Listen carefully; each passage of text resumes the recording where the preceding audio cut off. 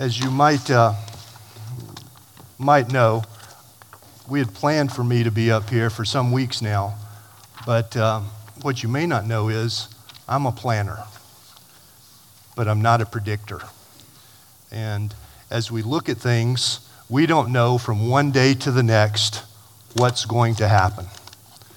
When we wake up or when we're awakened, we just have no way of predicting the things that are going to happen that day.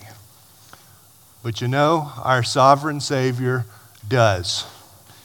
He knows in advance, and His grace and His mercy are more than sufficient and perfect for whatever we're going to face.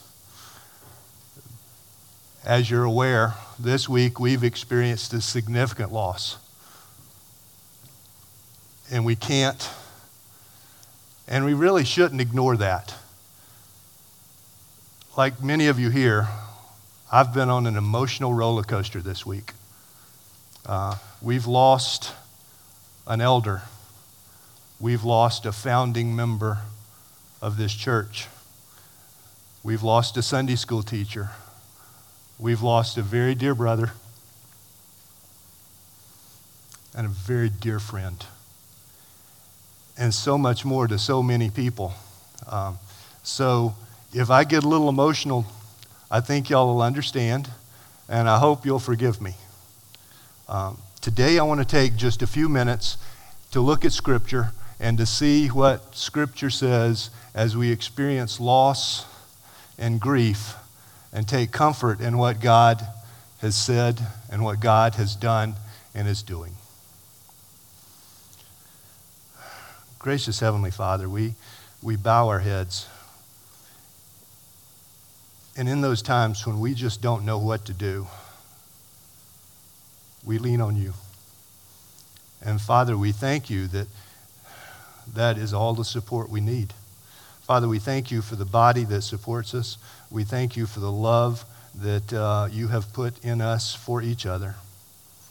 Father, today as we open your word, we ask that only what you would have said would be said.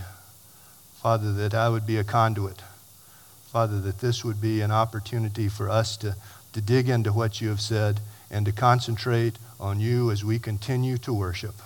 Father, that nothing would be edited, added, or taken away. And Father, you would speak directly to our hearts. It's in the name of Christ Jesus that we pray. Amen. So y'all, when you think about comfort foods, what immediately comes to your mind?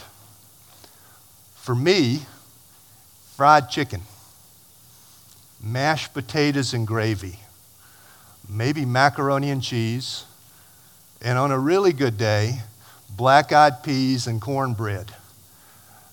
Those things never get old. I can have them over and over again, and they just never get old, and they're always welcome on my table. And so it is with the text we're going to look at today. Today we're looking at the 23rd Psalm. Countless times have we read that, countless times have we heard it, and yet still it gives us comfort and peace in a time where we need it the most. Many of you have probably memorized this, and it's a familiar passage, so if you would read along with me, the 23rd Psalm. The Lord is my shepherd. I shall not want. He makes me lie down in green pastures. He leads me beside quiet waters. He restores my soul. He guides me in the paths of righteousness for his namesake. Even though I walk through the valley of the shadow of death, I fear no evil, for you are with me. Your rod and your staff, they comfort me. You prepare a table before me in the presence of my enemies. You have anointed my head with oil. My cup overflows. Surely goodness and mercy and loving kindness will follow me all the days of my life, and I will dwell in the house of the Lord forever. Y'all probably caught me. Many of us have memorized that verse in another translation. I grew up in a day and age when the King James was more popular, and y'all saw me stumble over some of those words from the King James, but they're still refreshing. You know, we live in fearful and times when things are often unexpected and events come up that we just can't prepare for. Some events make absolutely no logical sense to us. We can't understand why. And if we're terribly honest with ourselves, I think we'll all admit that we like routine. Yeah, we want some variety at times, but even that variety is already on the menu, isn't it? So these unexpected times, at least for me, are a little uncomfortable. This is a psalm about trust and confidence. It's about our good shepherd who is trustworthy in both good times and in uncertain times. Our God is sovereign, and nothing happens without him allowing it to happen. But not only is he sovereign, he's good.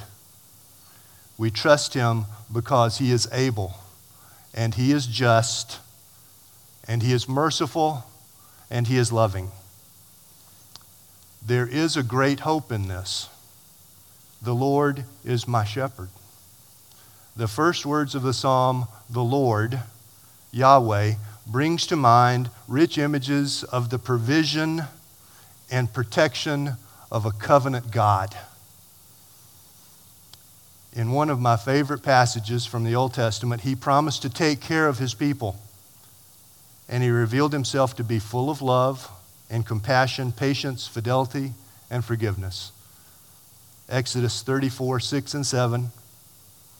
The Lord passed by in front of him and proclaimed, the Lord God, passionate and merciful, slow to anger and abounding in faithfulness and truth, who keeps faithfulness for thousands, who forgives wrongdoing, violations of his law and sin, yet he will by no means leave the guilty unpunished, inflicting punishment of the fathers on the children and on the grandchildren to the third and fourth generations.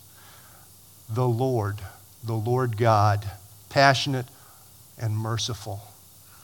The word Lord here is Yahweh. It is the personal name of a covenant God, the God who is self-existent, eternal, holy, omnipotent, perfect, and our shepherd.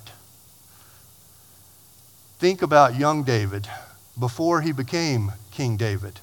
A servant's job was to protect and to guide the flock. The flock in turn trusts the shepherd. And you know, we must trust God because every promise that follows this first line is based on his willingness and ability to keep his promises and to be trustworthy. The psalmist says, Yahweh is my shepherd, with the emphasis on my. The temptation in ancient Israel was to view God as our God. If you'll remember the Shema in Deuteronomy 6. And forgetting that God was not just the God of Israel, all Israel, but he was also a personal God to the individual. Personal and a subjective expression of reverence is how we approach him. This allows each believer to take the words on his lips and express in gratitude and confidence and all the demonstrations of God's servant love that are his own individually too. You know, I can tell y'all in general terms what a wife is. I can describe the attributes of a good wife, and academically, I can tell y'all what a wife is. Or I can tell y'all about my Nancy in a very loving way. I can describe to you academically why it's good to have a wife. Or I can describe to you from experience what it is to love a wife and to be loved by a wife and that relationship. This is not our God only. This is our God individually, and he relates to us individually. I shall not need. God made us, and he knows our needs. He knows them better than we know them. And he will not leave us lacking. In this case, the word need is used and not want. How many times have we told our children, or honestly, how many times have we been told that there's a difference between needs and wants? You know, our children can be legitimately hungry and they need food. But maybe they want a bag of candy or a half a gallon of ice cream. Well, that's what they want. This is talking about anything which is necessary for this life or the next. He's preparing us for now. He's preparing us for eternity. The first blessing that David experienced was spiritual nourishment. Just as the shepherd leads sheep to fresh grass for feeding, so the Lord leads his people.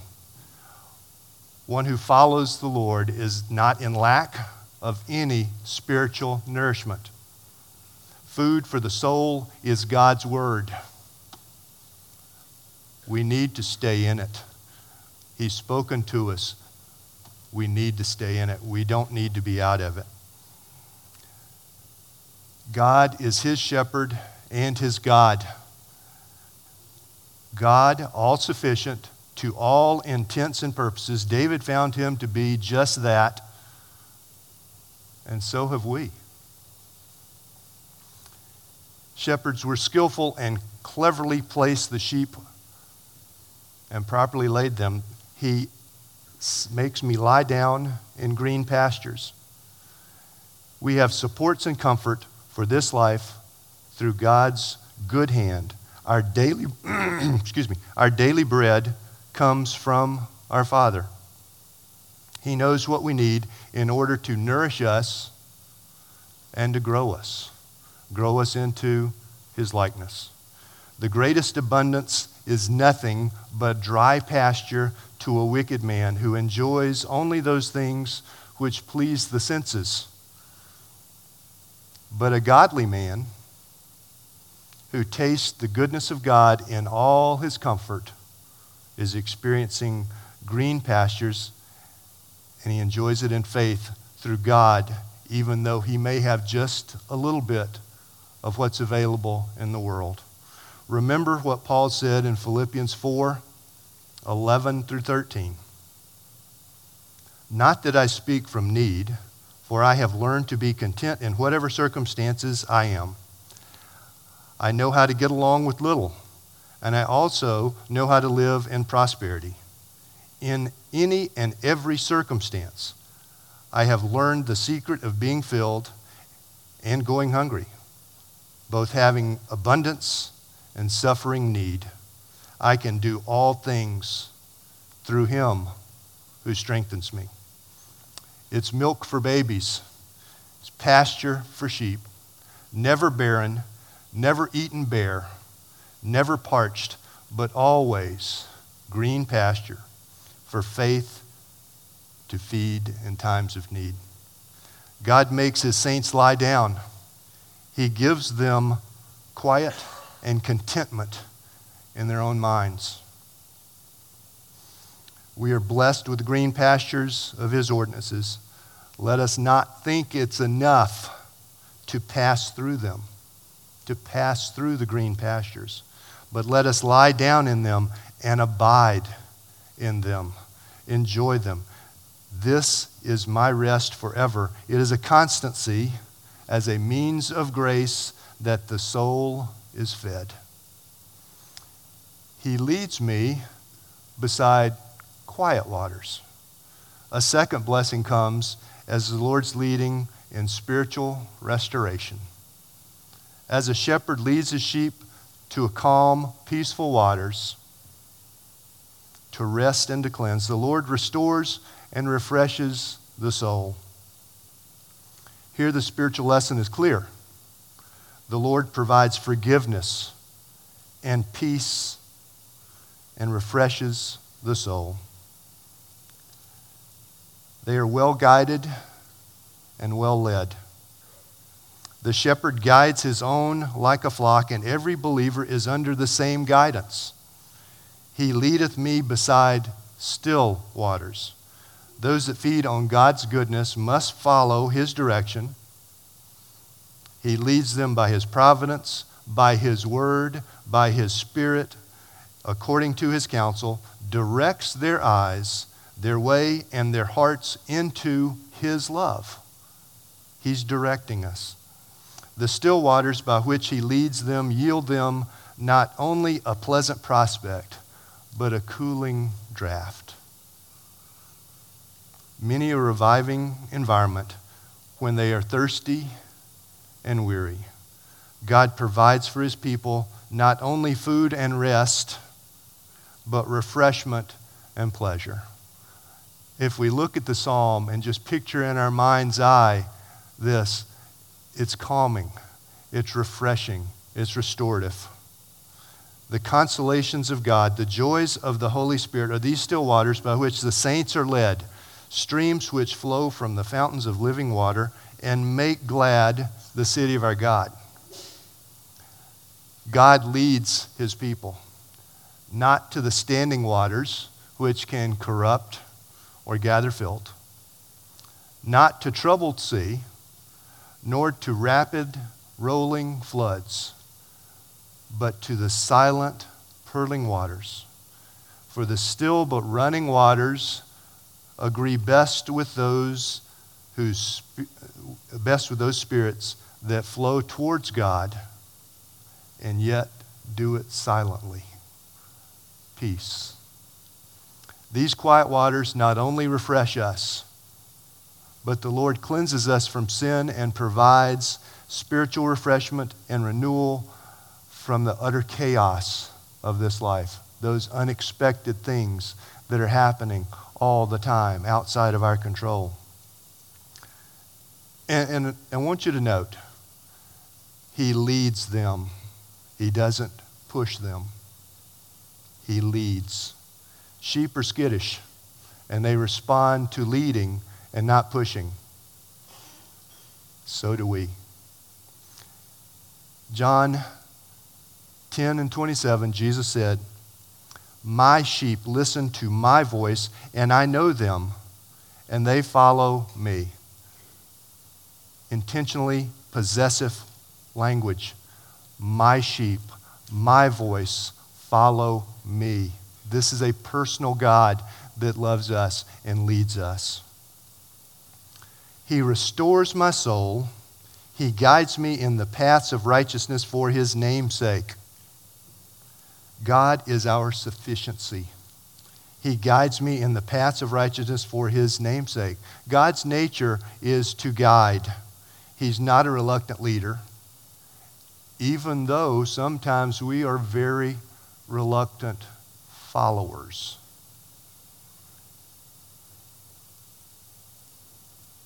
And following is often during uncertain, and we're hesitant, and we're tentative as we follow.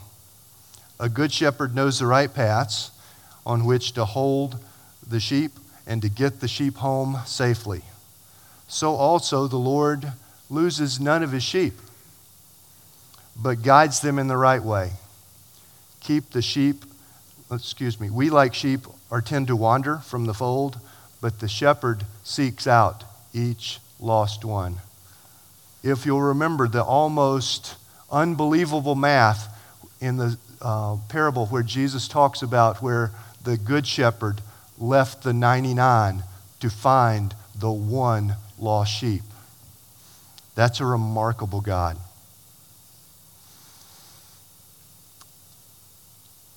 All of us need the renewing power for this life. Like King David, it's often difficult for us to confess, but we have weaknesses. More often, we have sin, and we need to confess that sin to a loving God, and He supplies supernatural strength. The child wasn't wrong when she stated, "The Lord is my shepherd. That's all I want." And if we think about it, the Lord is our shepherd, and that's all we want. Not only is it all we want, but it's all we need. Still waters comfort that run by paths of righteousness. The way of obedience is truly a pleasant way. The work of righteousness is in that peace.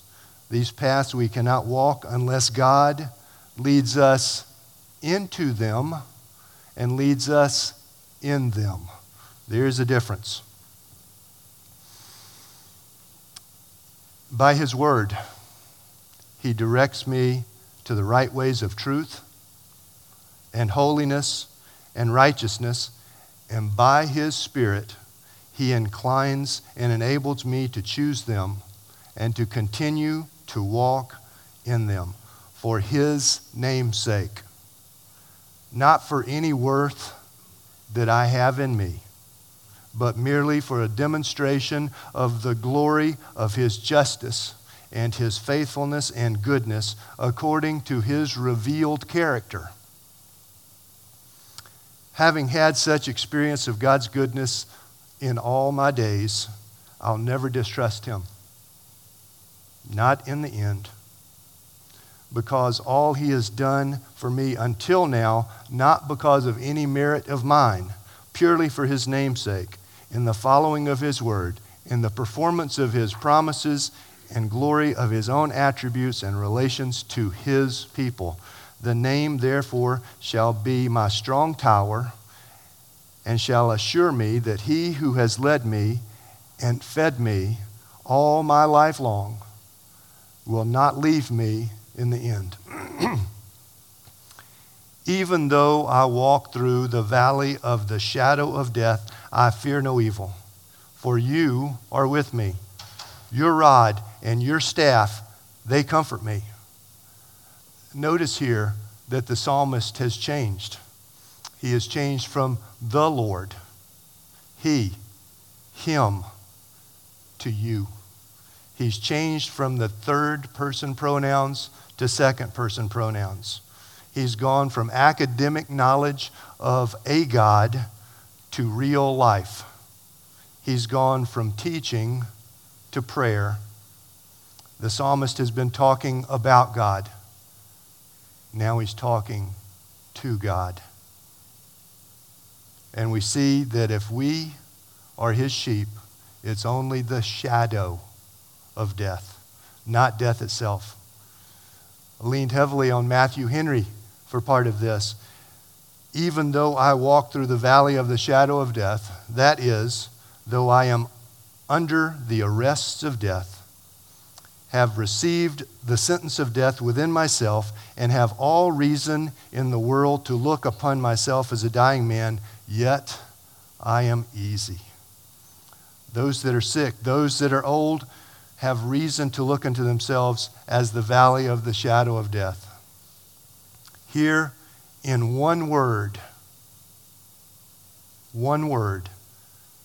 which sounds terrible, it's death, which we must all count on. That's a fight we cannot win. It's a war that we'll be in.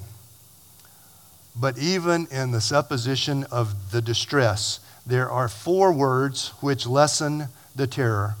It is death, that the Lord, death indeed that is before us, but it is but the shadow of death. There's no substantial evil in it. The shadow of the serpent will not sting, nor the shadow of the sword kill. It's the valley of the shadow. It's a deep valley. There's no substantial it's a deep valley, dark and dirty, but valleys are fruitful. And so is death, because fruitful comforts God's people. It is but a walk in the valley, a gentle, pleasant walk. The wicked are chased out of the world, and their souls are required. But God's saints take a walk to another world as cheerful as they take their leave of this one. And it's a walk through it. They shall not be lost in the valley forever. They shall get safely to the mountain of spices on the other side of the valley. You are with me. Are there not more comforting words? There are not more comforting words. This word from the Spirit comforts us. We will never be forsaken and never be alone.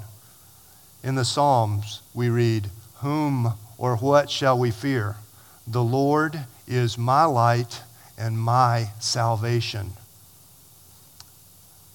I've got to say right now, though, this only applies to believers. If you haven't experienced the brokenness and the regret and the conviction of sin and never repented, then there is indeed real fear. If you find yourself in that group, please seek out someone today that we can talk to you, that we can pray with you, and we can put that fear to rest. Your rod and your staff, referring to the shepherd's crook, or the rod under which the sheep passed when they were counted in Leviticus 27 and 32. That's how the shepherd knows one of the sheep is missing. That's also how the shepherd looks to see the condition the sheep are in because of a personal interest in each individual sheep. Or the staff with which the shepherds drove away the dogs that were scattering or worrying or scaring the sheep. It's a comfort to the saints when they come to die that God takes notice of them. He knows that they are His. He will rebuke the enemy. He will guide them with He will guide the sheep with His rod and sustains them with His staff. The gospel is called the rod of Christ's strength in Psalm 110:2. And there is enough in that to comfort the saints when they come to die and are underneath them in His everlasting arms. You prepare a table before me in the presence of my enemies. You anoint my head with oil. My cup overflows. Notice the change again. God is no longer referred to as a shepherd, but He is a gracious host. Not only that, but the scene has changed from the valley of the shadow of death to a banquet hall where our gracious God is a gracious host who is providing lavish hospitality. The psalmist rejoices that God's provision. What comfort it was to King David that he was in the presence of his enemies. Despite threatening danger, the Lord spread a table out in front of him. In other words, God provided for him, and he doesn't need to fear because he's at the Lord's table. The Lord's table. The picture of the anointing of the head, which was refreshing and soothing. And it marries well with the concept of a gracious host, welcoming someone into his home. Anointing is not only for the anointing on coronation of kings, as we see in 2 Kings 11 and 12, and it's not just for the installation of the high priest, as we read in Psalm 133:2, but it's also an act of courtesy and hospitality toward a guest. If you will remember, Jesus accused Simon the Pharisee of not being a good host because he didn't anoint his head in Luke 47 and 46. In view of the table and the oil, King David knew his lot in life. His cup was abundant blessing of the Lord. God had provided good things, not like the cup of wrath in Isaiah 51:17, but the abundance of his provision, both physical and spiritual, helps to put our troubles and tears in perspective. Overflowing speaks to the fact that God's provisions are more than sufficient. More than sufficient. They are abundant and plentiful and enough for us and for others. Surely, goodness and loving kindness will follow me all the days of my life, and I will dwell in the house of the Lord forever. Does this imply that only good things happen? It reminds you of the testimonies that we hear sometimes when someone tells you that they were just a miserable wretch and then God saved them and life was happily ever after. Experience doesn't go that way. This is God's favor and the blessing and comfortable effects and benefits of it will follow me. An emphatic expression that signifies God's admirable freeness and readiness to do good for his people all the days of my life.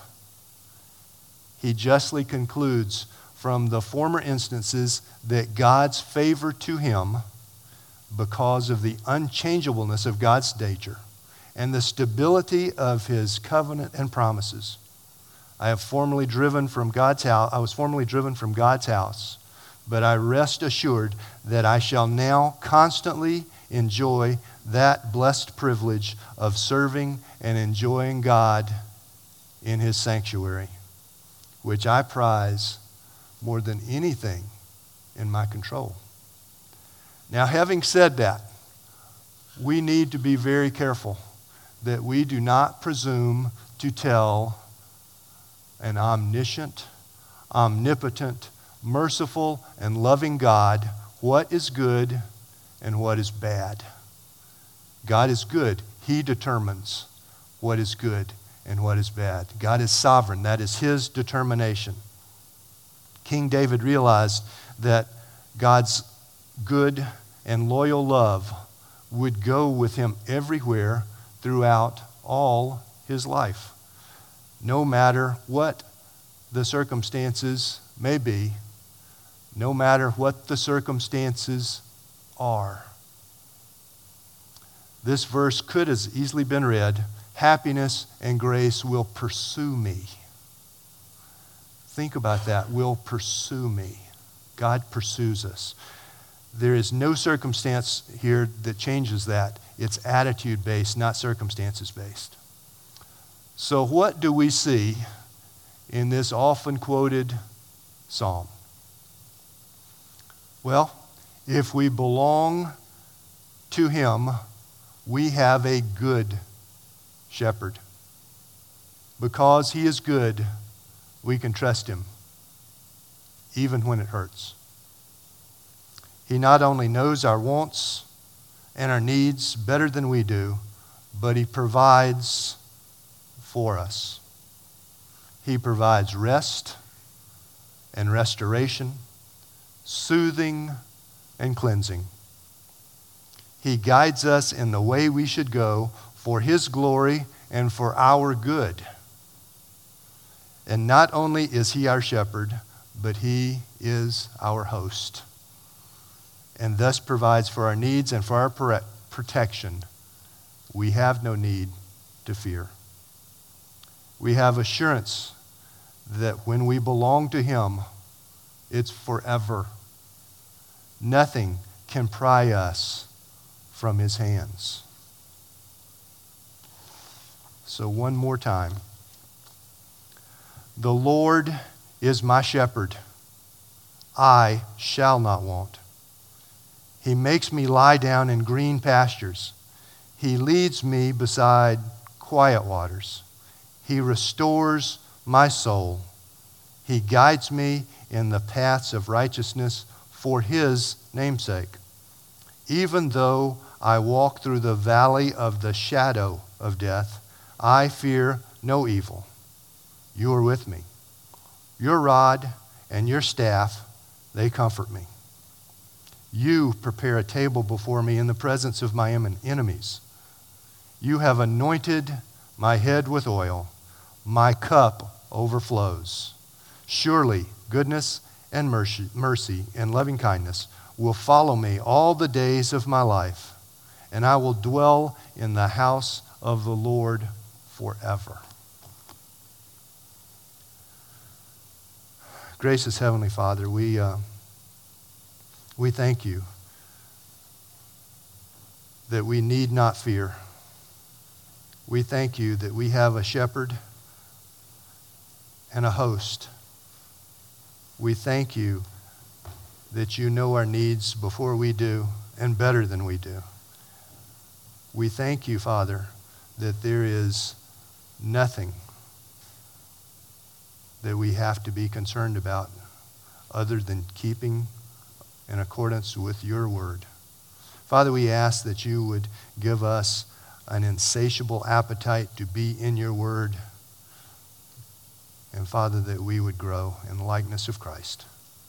It's in and through the precious and holy name of Christ Jesus we pray. Amen. Let's stand as we sing together.